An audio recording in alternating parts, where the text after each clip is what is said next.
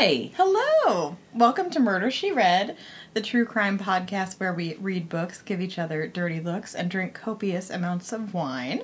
I feel like my hi was too enthusiastic. Okay, we can. Oh, no, we can keep going. I just wanted to point that out. I'm not that happy ever. And certainly not now. No, definitely not now. But, I am okay to be here.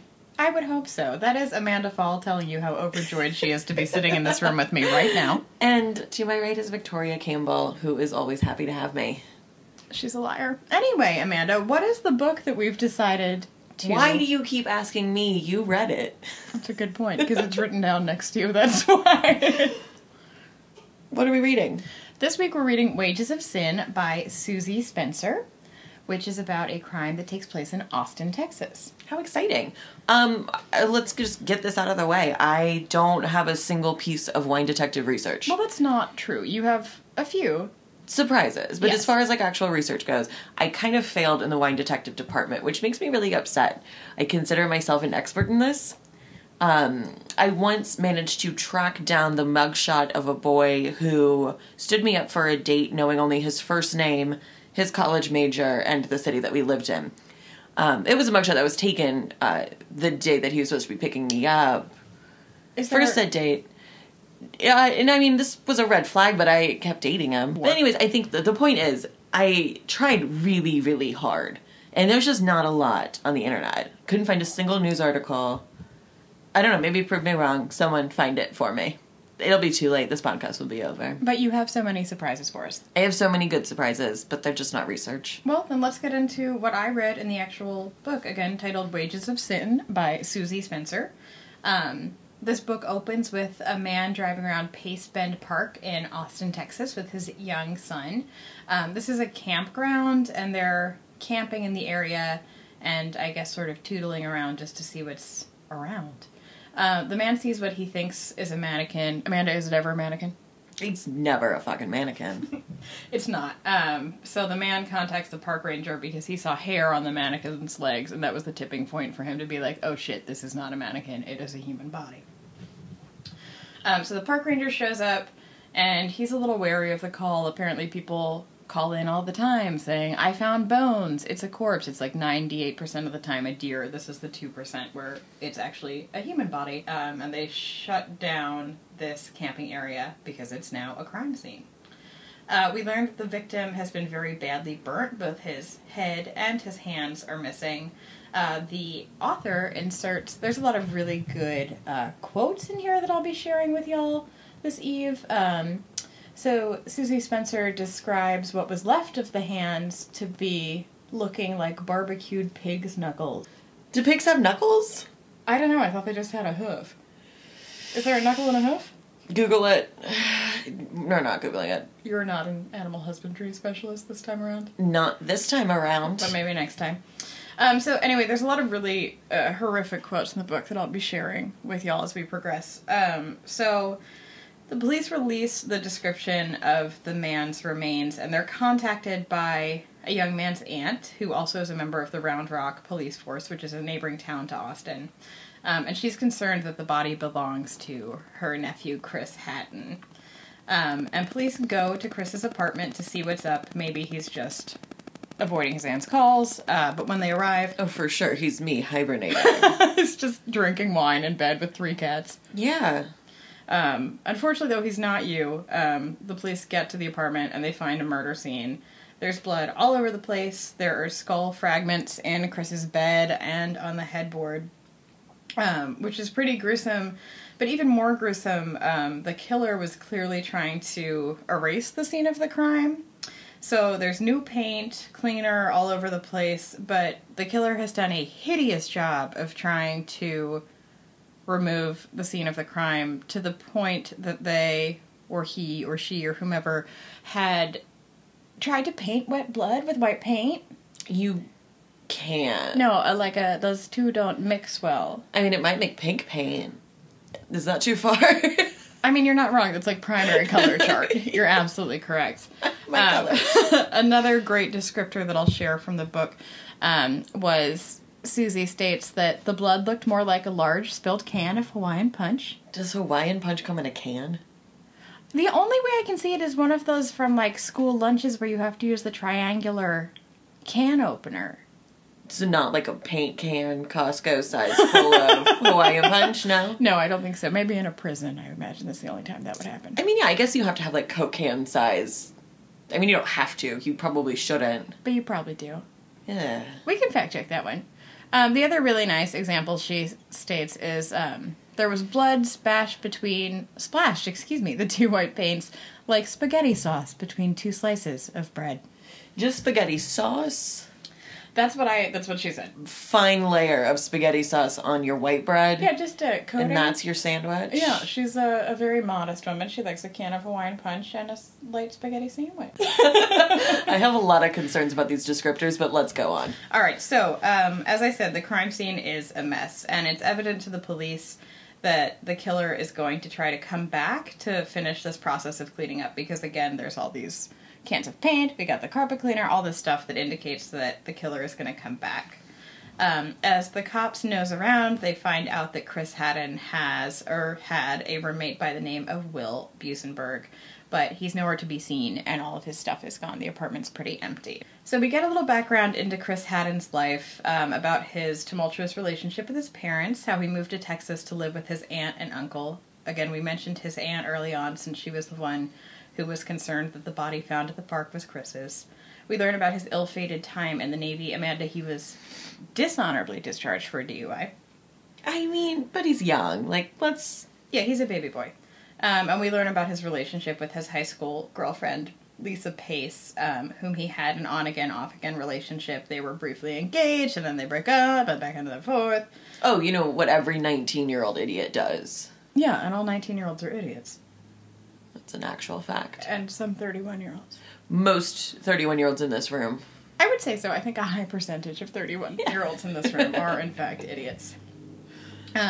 So we get a little bit about their background, and we learn that after Hatton was discharged from the Navy, he briefly lived with the high school girlfriend, Lisa, because they were engaged. But they broke up because she was smoking weed, and then he ended up moving in with this man, Will Busenberg. And Will has a girlfriend whom Chris hates and is very vocal about not liking her. Does she also smoke a weed? I'm sure. Oh, gosh. Judgmental. How dare she? I got a DUI, but don't you put that marijuana in there. No, that's a fucking deal breaker is what that is. And he also, perhaps marijuana use not included, but he's not a fan of her because she's a topless dancer, and he doesn't like that she brings other topless dancers around their apartment. Put your tits away. Also, I feel like most 19-year-old men would be like, yes, please, more topless dancers in my apartment. Most 19-year-old men would just expect that anybody would take their top off around them, right? Yeah, I think so. It's been a minute since I've been around a 19-year-old boy. I think that's for the best. Ooh, definitely for the best, but keep it that way. So he is not a fan of this girlfriend. Chris's aunt comes in to identify the body, and it is Chris Haddon after all. And detectives, as I said, are staking out the apartment. They're waiting for the killer to come back to revisit the scene of the crime to finish that cleanup. And lo and behold, Will and his girlfriend, whom Chris hated, show up, and they're taken down to the police station for questioning by the police. Shockingly, not a stray person. Yeah, that's how that works. Amanda. Yeah. Would you like to hear some really fine quotes about Will Busenberg? Tell me every single one of them that you have. All right. I only have two, but they're good. Fine. List them off. Straight from Stephanie's mouth. Since his first cry, he had longed for sweet love. Okay. Who's she interviewing to get this information? You know, I think she's just making sort of it up, fumbling around, and deciding that he is just a lonesome child. And the other prize gem she gives us is, despite the fact that Will lapped at his mother's breast morning, noon, and night, he and Fran, his mother, never quite connected. Please stop. Just stop. Remove all your descriptors from the book. Take them out of there. They seem unnecessary. They seem graphic in the wrong way. Yeah, in the bad way. Also, that's a very good question. Who said that he laughed at Fran's breast morning, noon, and night? I'm sure Fran didn't say that. I don't know. Who's bold? Tell me more about Fran. Do we know anything? Well, we know some things about his youth that I'll get into with you here, since you've walked us pushing you along. Since you're speeding this shit up. Sorry, I don't have anything else to say. So this lack of connection with his mom led to him being weird, is the term that Susie uses. I think. Maybe it's because he was lapping at her breast so often is why he's fucking weird. It might have had something to do with it. His parents divorced when he was young, and he fell in love with Jesus. Sorry, I can't get over it. I'm just imagining him like a dog. Just like full tongue. Full tongue. Just going for it. Well, that's I gotta move on. Language precision would be nice. Lap is a bad word for that. It's Right? exactly what you described, yeah. Latched would be a different word. Thank you, Professor Campbell. I have a degree in writing. So he, at a young age, his parents got divorced. He fell in love with Jesus Christ, and developed this really weird moral superiority complex. How old is he here? Do we know? He's like 12. I love a moral superior 12-year-old. Yeah, They're my favorite kind. I like to be judged by pre-adolescents, always. For sure. I hope that happens to me daily. Actually, I'm sure it probably does. I know that happens to me daily. Yeah. So he's got this weird superiority complex. Again, his parents have divorced, and they've both moved on. They're dating other people. They drink. They have normal lives, and he judges them. Oh, human things? Yeah, just like a normal day-to-day. Mm-hmm. He judges them so harshly, however, that he goes ahead and orphans himself. Listen, Will, you're 12. You don't fucking understand. You need alcohol. It's necessary to get through this life and probably to have you as a fucking son. Yeah, because he's lapping at his mom's nipples seem all the kind time. of like a piece of shit. So he is so judgmental of them that he Orphans himself. He orphans himself. He takes himself to a Baptist children's home. Now, is that technically running away? How does one orphan themselves? His parents had to sign papers for him to go in there, but he... Like a permission slip? Yeah, like a large one. I'm going on a extended field trip. It's a life trip, thank you.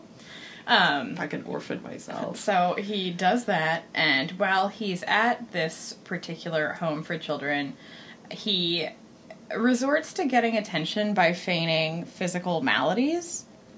Oh, no, he doesn't seem like he needs attention all the time. That doesn't seem to be his personality. No, he's fine, Amanda. And he stays there for a number of years before deciding that shit's not for him, and he goes back to live at his dad. Well, what did he think it was going to be? I think he just thought, like, cuddle, cuddle, cuddle, cuddle, lap, lap, lap. Just aggressively watching Annie on repeat, waiting for Daddy Warbucks. Yes, he said, when can I wash that dog in the bath? And where is my red dress? Reference? They washed the dog in the bathtub at the mansion. How often did you watch that movie? Here's a fun fact. Did you also try to orphan yourself, Victoria? Is this how you tell me those aren't your parents? How dare you? I would never. Alright, so after he goes back to living with his dad, he attends high school in Round Rock, where, conveniently, Chris Hatton also attends high school. Will would claim Chris as one of his best friends, although Chris certainly didn't feel the same way about I know Will. that feeling. Is it this? Maybe. Will wore shirts with Jesus on them, but conveniently was also a huge racist piece of shit and loved the KKK. Ooh, I don't like that. Nope. And then eventually he graduated from high school in Montana. He had moved out there for a spell with his older sister because he's still having weird familial issues, before he joined the Army National Guard. And he gets out of the National Guard and he comes back to Texas, where he gets a job, Amanda, as a knee polisher. What do you think that means? A knee polisher? What do you see when I say knee polisher? I see him on his knees, rolling up the slacks of an old man and just, like, shoe polishing some rusty kneecaps. The old man has metal kneecaps. No, I just think that's what old people's knees are. Oh, just metal. Skin. It's just rusty skin. Oh, I see. Right? Maybe. We could ask. I don't know. I see it more to take it back to the teat lapping. I see him doing it with his tongue. Always. Knee polishing. Just lapping at a knee? Yeah. It is, I imagine it is actually a metal knee, right? But yeah, it's at an orthopedics. It's a prosthetic knee.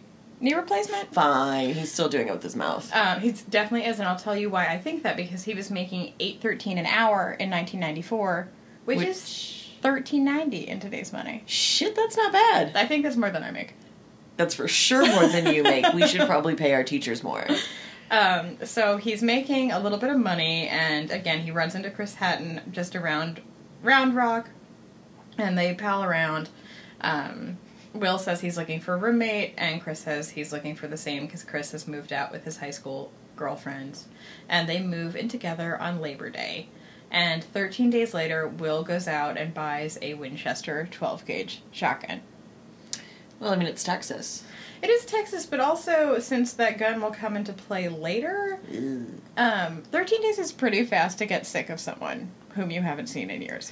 Well, I mean, do we know that he bought it with those intentions, or did he just buy a shotgun because it's Texas and he's of age now? It might just be the latter. I think it's legal. You have to own a gun in Texas, right? I don't know. I was just born there. It's 3 guns. 3 guns? Mm-hmm. That's too many. Yep, 1 in each pocket and then 1 down the back of your pants. I prefer 0.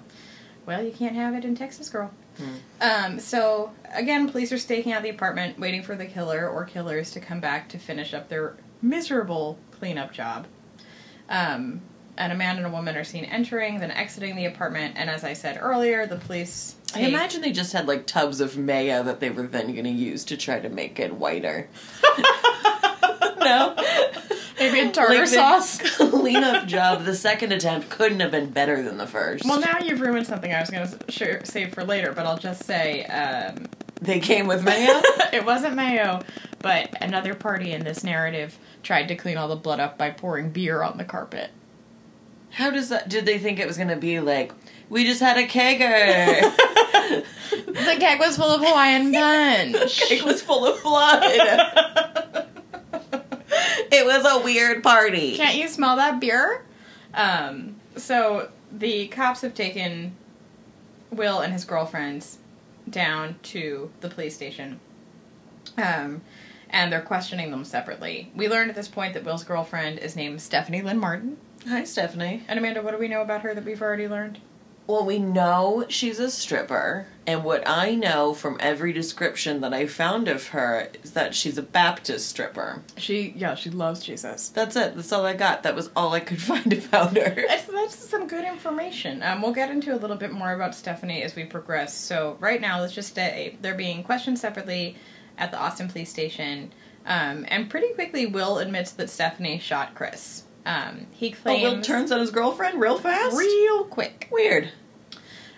He claims that Chris had stolen a check from him that was worth $5,700. The fuck was Will doing that he had $5,700? Licking a lot of knees. No, that's too many knees to lick. That actually translates to $10,000 in today's... There's no way Will ever had a check for $5,700. He orphaned himself. His parents weren't giving him money. I think that's a valid point, that this check never existed. But he had talked to Stephanie enough about it that she believed it existed. When Will talks to the cops, he tells them that it existed. I had a few boyfriends in my early 20s that told some pretty wild lies. Oh. Enough times that it seems like maybe they believed it. Well, we've already established that 19-year-olds are idiots, so yeah, it makes sense. Real big dummies. Perhaps on both sides of the fence. Were you buying it? That's neither here nor there. Okay. Well, in this case of this lie, Will tells Stephanie enough about this check that she really believes it. So, on the night in question, she goes to Will and Chris's apartment to recover the check or at least get some cash out of him. But Stephanie claims that Chris was wasted and he tries to rape her. So she grabs the loaded shotgun that is in Chris's room and shoots him in the head. Alright, I mean, I guess even if, let's take a second, let's believe the story, because I'm not here to say that a rape story is false automatically. I don't believe that for 1 second. But are we then covering it up with wet... Like, who just has white paint at their house? No one. Like, and who... It seems... I'm just saying I'm not buying it. And I'm just not buying it. Well, let's keep going and see if you can be sold on this story or not. Hold on. Let's refill and see if that helps what I'm willing to believe. Alright, so Stephanie, goes back to her apartment after the shooting and tells Will what she did.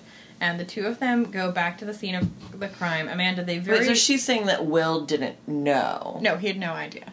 He wasn't with her? No, he was at home. Oh. At her apartment, excuse me. So she's saying, I went alone to try to get this money back. Okay. And then he tried to rape me and I shot him. And this is we're still in Will's story right now. So, the two of them go back to the scene of the crime and really gruesomely put Chris in the bathtub so his body will drain of all the blood. Seems pretty premeditated to me. Yeah, I would never think to do that. Well, hopefully you're not shooting me in the head first. I'm the only one in the room, so I imagine it's probably me. This isn't Texas, so I don't have any guns. But so later they take his body to the park and pour gasoline on him. Stephanie saws off his hands so he can't be identified, and they torch his body. Nope, they've taken it too far to try to go with the story that they're giving. Yeah, the logical thing would just be to call the cops. Yeah, I think so. Yeah, I agree. Not to saw off someone's fucking hands. Yeah, you've gone too far. So we learn a little bit more about Stephanie Lynn Martin, including her post-high school drug use. Our author is really focused on this, and Amanda, she has this wonderful quote that I'd love to share with you. Of her drug use, she says, "She slipped from one drug to another like a girl hooked on Oreos, then on moon pies, and back again." Does Stephanie Spencer hate fat people? I think that we're getting a little tinge of a body shame over here. Also, obviously everything's food-based, but do we have to link it to both drugs and to blood and to sawed-off hands? Yeah, you gotta keep it all in the, You gotta have a theme, I guess. I don't know, I'm not a writer. Victoria, tell me. I would never write this. That wasn't the question. You misunderstood the assignment. I guess what in this situation is an Oreo and what's a moon pie? She doesn't specify? No, she just drops that in just there. Just as it escalates? I know that one of them was acid. Okay. Do you think the moon pie is acid? You know, I hope. I will say, okay, so I said I failed in my wine research. Part of it was that there is a Discovery ID episode that covers, maybe 10 minutes of this. I fell asleep while I was watching it. Because you took a bunch of moon pies? I took a ton of moon pies, guys. No, it was just really boring. But I did see the beginning of the episode, and Susie. There you go. Sorry, Susie, who's it? Was in the episode being interviewed, and when she's talking about Stephanie, one of her first introductions is this photo of Stephanie. She had to have been in high school, maybe slightly after graduation. She looked very young. And she is in her bed in a full, pajama set, not scantily clad at all. Wait, a pant? A full pant? I think it was a full pant. Okay. And I think there's a poster of, I'm going to say Johnny Depp, seems appropriately timed. Yeah. I don't know, some boy star on her wall. And she's not, facing at it, but she's on her bed and she's leaning back and she's got her legs up and, kind of open.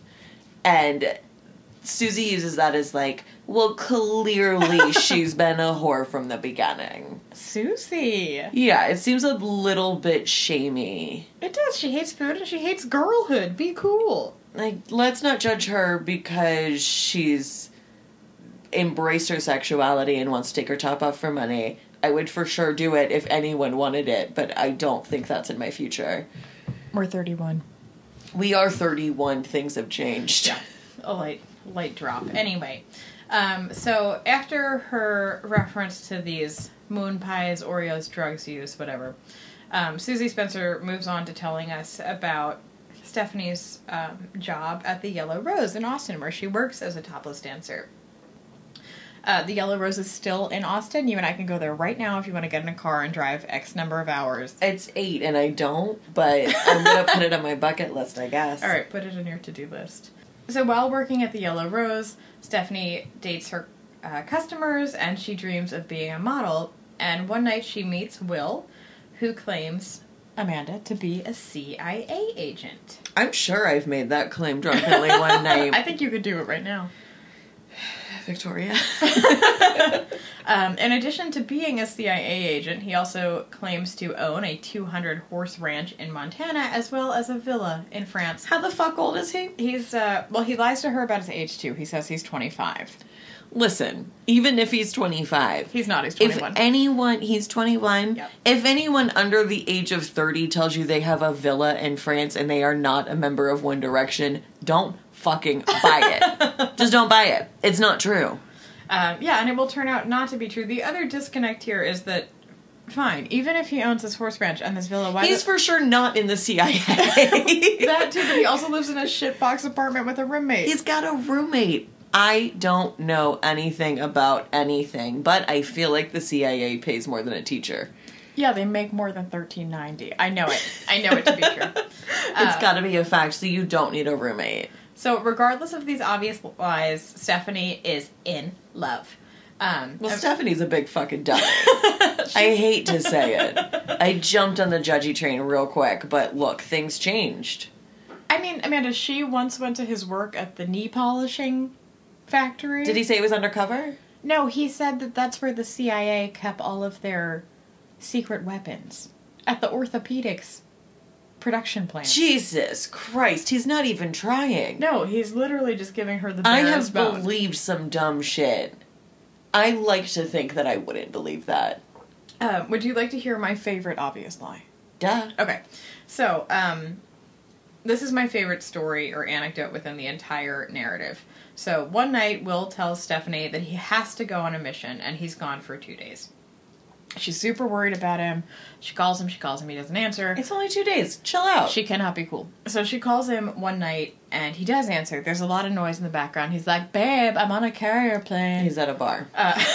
He's at the Yellow Rose. titty bar down the street. He's got his other girlfriend. But he calls her, and she's like, oh my god.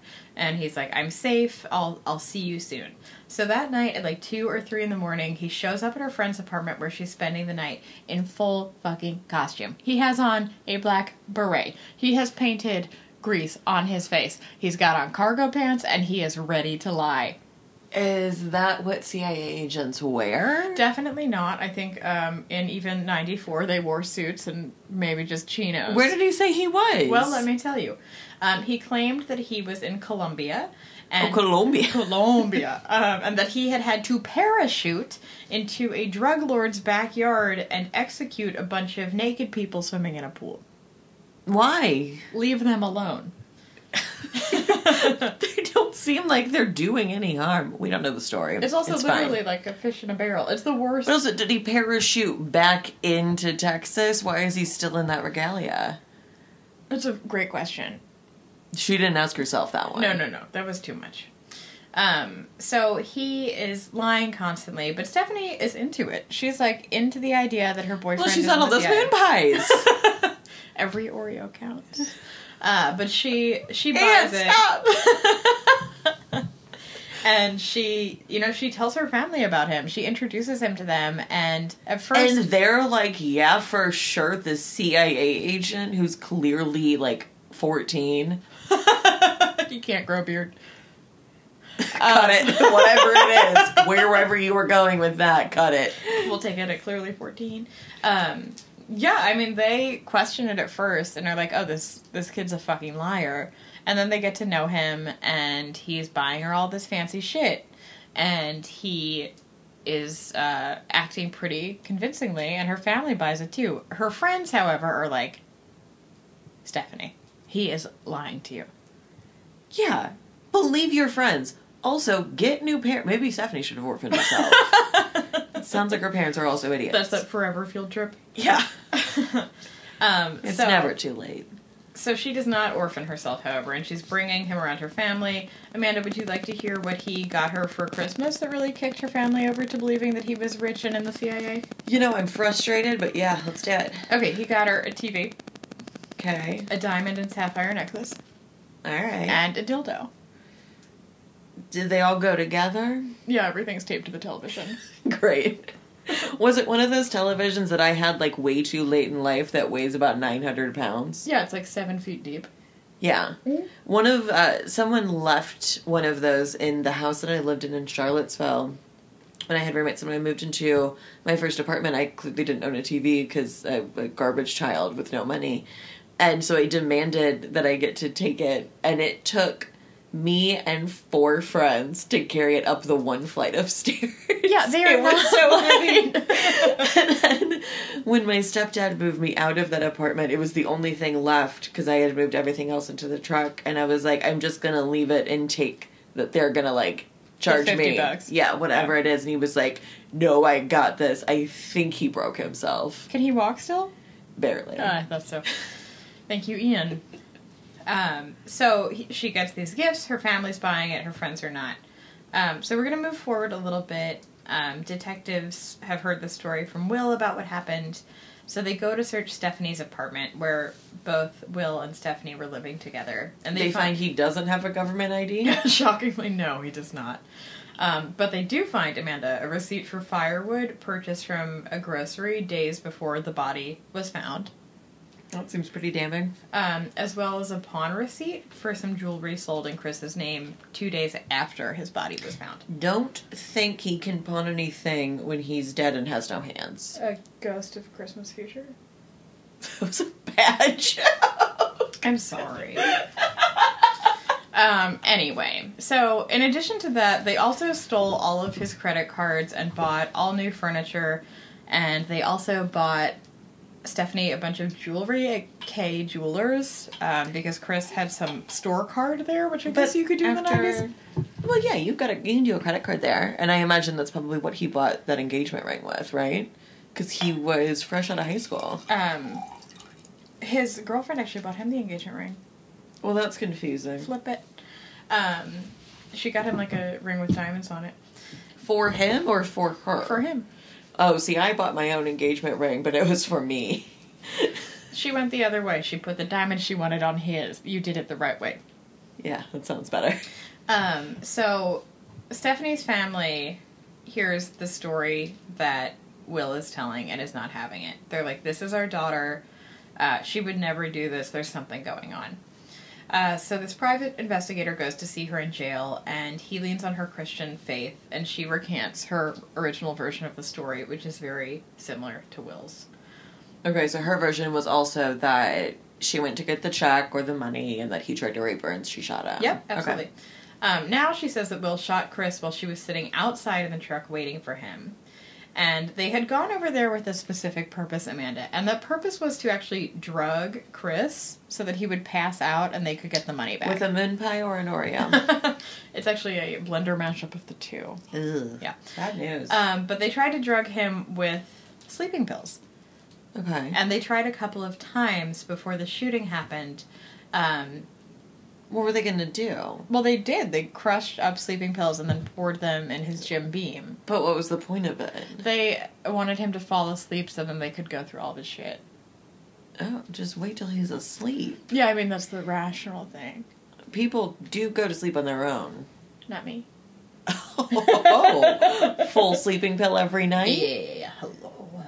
We're going to have to talk after this. I'm fine. So this was their original plan, and it doesn't end up working. Both times they try to put sleeping pills in his drink, he just doesn't go to sleep. He still sits around watching TV, talking to them, drinking his Jim Beam, and I imagine that they're just sitting there staring at him. I take half a Benadryl with no substances, and I am out like a fucking rock. What is he made of? The Navy. Much like your husband. Yeah, that makes sense. So she tells the cops the story, and so she admits to some wrongdoing. She admits to trying to attempt to drug him. Does she also admit to burning his body, cutting off his hands, and draining it of blood? Yeah, she says she did all of that. But she says that she's not the one who pulled the trigger. So she's just pulling accessory? Yes. Okay, cool. So while this is going on, she's having this conversation with the police. Will confesses to another inmate that he did, in fact, shoot Chris. And the inmate is like, fuck yes, I'm going to get some time off my sentence if I tell the cops this. Well, yeah, I mean, it would make sense that they're going with Stephanie, because they feel like maybe even in Texas they're going to be more lenient on the woman. Yeah, sure. And also, I mean... And Chris is probably still pulling his CIA stuff. Will? Whoa, Will, sorry. I've paid attention. Will's probably still pulling his CIA stuff of, the government can't know. You've got to take the blame, babe. I am just here for my country. Where's my beret? But, so he tells this inmate, the same story that Stephanie is basically telling, the private investigator. But however, when the cops come back to Will with the story, he denies it, and he's fucking pissed at Stephanie for changing her story. Yeah, when you have an agreed upon lie, when one person backs out of it, you both look bad. Yeah, everything's going to go to shit. So what happens is that Stephanie takes 2 polygraphs concerning this new story. Amanda, what do you think happens? I don't know. She seems dumb enough that she passed them both. She passed one and proved deceptive on another. Hmm. And I don't really know, like, what the timeline is of this, but in 94, I feel like we probably did rely more heavily on polygraph. Oh, for sure. than we do today. 94... When was OJ? Was that 96? Around there. I mean, that's when we were going off of, like, hair follicles and fibers and whatever. I mean, that's what science was at the time. I don't know. I was 6? You were busy. 7. Yeah. Maybe. Learning your reading. Probably also a CIA agent. Well, you've been that way since birth. Oh, clearly. Since you were sprung from Anne's brain. Anyway, so her story is questionable. Just say the least. Yeah. So then Will changes his story again to rematch Stephanie's original. But he says no rape happened. He says that they concocted the rape detail while they were together in the cop car before they were taken to the police station. And so he says that what happened was that they went over there one night and Stephanie was like, I'm going to go get your money, babe. And she went in there and she shot Chris in the head. I think their stories don't matter because clearly there was something else happened because that check didn't exist. Mm-mm. The check never existed. For sure not. But it's interesting to try to figure out, like, who... Because both of them are fucking lying. Like, you don't know who originally planted the story about the check. I'm sure there was a motive. We might not ever know what it was. Something I will say is that detectives have been talking to everyone in Stephanie's life, obviously, and a lot of people say that she's obsessed with death and guns, and she is involved in Satanism, and she, like, is really interested in killing But are we people. just going with satanic panic? Yeah, it just seems like 94 cleave to this. I mean, that was, like, towards the end of it, but that was still full satanic panic. Yeah, it was happening. Although there's this... People thought Metallica was the worst thing happening to the country. Well, they were. I'm gonna disagree. Oh, man. I mean, I'm not gonna die on that hill, but I don't think it's the worst thing that was happening to the country. It wasn't the best, I'll flip it that way. Right. Alright, so everyone is saying that she was into guns and killing people, and as she was telling people that her boyfriend worked for the CIA, as I said Right, earlier. because he's just coming back with all these stories of I killed this, and I killed that, and I did this, look at my beret. I have no muscle tone, but my tongue is great from licking knees. That's his full song? Yeah. Great, we're doing good. So as this entire thing is unfolding, Stephanie starts to look worse and worse in the public eye. No one looks great in this story. No, but she ends up getting a rawer deal here. Will gets 40 years, and Stephanie agrees to plead guilty to Chris's death so that she can avoid what in Texas? Well, if I know Texas, it's a death penalty. It sure is. It is the electric chair. Saying that she did it. She's the one who shot him. However, in the epilogue of the book, the author includes an interview with Stephanie that basically has her going back on this version, even though she took the plea deal. She says that she definitely didn't shoot him. Will did that. She's not guilty, and this whole thing was just so that she could avoid the death penalty. Okay. Well, what I've got her, and my surprises are coming up soon, but what I've got her in jail for is accessory to murder. Mm-hmm. And Will got a longer sentence, right? What I read was that he got 40 years and she got 50. I thought she only got 30. Who knows? Well, listen, I do. Okay. I didn't find a single news article. I didn't find a single blog post. I found one episode of Discovery ID that I fell asleep during. But what I did find was 2 separate pen pal inmate websites. Not one, but 2? 2! Oh, hello! Okay, which one would you like first? Would you like prisoninmates.com or would you like meetaninmate.com? Prisoninmates.com? Yeah, pick your own poison. For $500, please. Okay, great. What would you like to learn about Stephanie other than we have the same birthday? You have the same birthday! Not the same year, Oh. but, I mean, Gemini makes a little bit of sense with everything I've heard. She is interested in hearing from both men and women who enjoy writing and getting to know someone on a friendship basis. I'm interested in that. Well, friendships and relationships are about sharing and being there for one another, loving and laughing. Do you want to know what her interests are? Is it, licking knees? It's not, that's well. Both in prison and before being incarcerated, her interests are music, sports, swimming, skiing, camping, traveling, cooking, movies, exercising, reading, and writing. Of course, many of these activities are not available to her now. Can't she just read and write? That's pretty much it. She's still a believer in Jesus Christ. She enjoys taking Bible studies when they are offered in prison and worship and special Christian services. Fun facts listed on this one. Also, let's skip a fun fact for a second and talk about how her release date is 2020. That's next year. So, she was incarcerated in 95. She only got 25 years. Both of us are wrong. Yeah, I was closer. Yeah, I mean, I'm an idiot. It's the Price is Right situation. We both lost, though. We're both over. I've got a favorite TV show, a favorite book, and a favorite movie, none of which I've ever heard of. May I guess? Do you know what the TV show Extant is? Well, you gave it away in... No one does. You weren't going to guess it right. I It was wasn't. pointless. Can you tell me what her favorite quote might be? Carpe diem. It's not, but it is.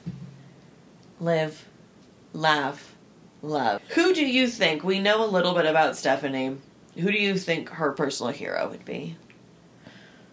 Eleanor Roosevelt. It's Nelson Mandela. That's wrong. Yeah, that's what I thought. She killed someone. Alright, we're moving on to meetaninmate.com. So, on this profile, we get that she is a middle-aged adult. She still has a lot of living to do once she gets out. She likes the outdoors. She loves swimming, camping, traveling, cooking, music, dancing, and sports. Her life in prison has been much more limited. She considers herself to be a loyal friend, down-to-earth, compassionate, and all with a sense of humor. That's all I got. Well, I think those are pretty excellent facts, Jamanda. I'm into that for sure. I guess what I will close us out on, in terms of the actual story, is that Busenberg maintains that Stephanie shot Chris. Does he maintain that he was in the CIA? No. He dropped that one. He did drop that Great. one. He said that it was Stephanie's fault, basically, that he had told that lie. She was so beautiful and so enchanting, and he wanted to do anything he could to get close to her. Well, so her he started all glamour this shots shit. were beautiful. No, she is beautiful. She's a very attractive woman. But he said that no girl like that would ever look at him, so he thought that he is not wrong. Correct. So he thought that by concocting this myth, it could get her close to him, which it did. And then it was too late. Everything just spiraled. This is like a series of young idiots escalating over and over and over and just like overlapping each other in one-upsmanship. Yep. It's awful. It is awful. And what is even more awful, and I'll share this tidbit with you, although both maintains the other is guilty, the FBI actually investigated the case, and that they think that neither of these versions are actually true. The FBI is convinced that there was extended torture that happened to Chris before his death because there were ligature marks found on the wrists of his body, God. as well as an adhesive substance in his mouth, as if his lips had been glued together so he couldn't scream in that close horrifying. apartment. Yeah, it is. And so with these two just going back and forth with each other, they're not actually admitting to anything, and it's really fucked up. But I'm guessing, like, the truth lies somewhere in between all of their bullshit, right? And it's something that they're both probably so ashamed of because they got caught up in their insanity. Yeah, they did. And they got caught up in I a don't say story. insanity lately. I meant, like, they got caught up in each other's lies and they got caught up in this, like, world that they had concocted for each other. Yeah, they got caught up in a story. I think that's what happened. Although, I don't know, I think the creation of that $5,700 check is so weird. Like, why lie about that from Will? Because you have to have a motive other than my girlfriend wanted to kill someone and I've been telling her that I've been killing for years. Or that's true. Or maybe there's some reason that Will wanted to kill Chris from, like, their youth, some, like, weird vendetta. That's a lot of conjecturing that we're doing, which is surprising. We only do it every episode. We just love facts, nothing else. We just love thinking that maybe we can solve it. We're the fact girls. All right, well, so I think that we're going to close the book. Yeah, and I think the nice thing about me not having all of my bullshit to say, other than, you know, those lovely interjections that I did, was we had time to think about the fact that this is a crime or murder book club. So there's a book involved, and we should probably talk a little bit about that as a concept, right? Yeah, I think so. I guess we'll keep Victoria, it open. is this a book that you would recommend to people? No, I would not. Is it the adjectives? Is it the food descriptors? Is it the overuse of spaghetti sauce? The spaghetti sauce was an initial detractor that was in the first 10 pages. But from there, it just got better? Worse. Everything went downhill. It did a lot of moving around without any transitions. It was never clear where we were in time. And in addition to that, there was some, like, pretty decent judgment, I think, seeping in from the, like, you could feel the author's hand. It felt a little judgy. But I think overall, I would give, if somebody forced me to rate this book, I'd give it a 1 out of 5 stars. So we're saying that this podcast was enough torture to put yourself through. I'm done. Don't continue. But, I mean, with that said, Amanda, have you ever been in a book club? Not a single person has ever asked me to be in a book club. Yeah, me neither. Do you think it's our sparkling personalities? I think it's our dingy personalities, but that's the same thing. So we're trying to figure out how our rating system works and how this functions more as a book club. Clearly we've got no experience, nor do we have any experience podcasting, so we're really winging this shit. We're actually 3 deep right now. How dare you? You're right. We're professionals. I'm sorry, I forgot. So I think with that said, follow us on our Instagram. It's a lot of the same photo over and over again, but it's because I'm trying to keep a theme, guys. Which is something the authors that we read can't do. Just a titty glass and a good wine. What the fuck more do you need? I think that's perfectly fine. So with that said, may I officially close that book? Well, we didn't say what our Instagram handle is, so Fuck you can't close that book yet. Fine, pull it back. It is Murder, She Read Pod. Follow us. Follow us on iTunes, wherever you can get podcasts. It's also on Anchor. It's on Spotify. It's on some other things that I'm not aware of. Stitcher, that's another one. Rate, subscribe, review, all of those things. I don't know. Be nice, I guess. Or don't. Or be honest. We certainly are. You can, if you really want to, like, give it to us, just text it to me, though. That'll hurt more, I promise. When I know personally who it's coming from. But thank you guys for listening. Seriously, we really appreciate it. This has been so much fun, and we can't wait to keep doing it. And with that said, Amanda, can I officially... You can close the fucking book on Wages of Sin by Susie Spencer. Actually, keep it open, reread it. No! You can't make me!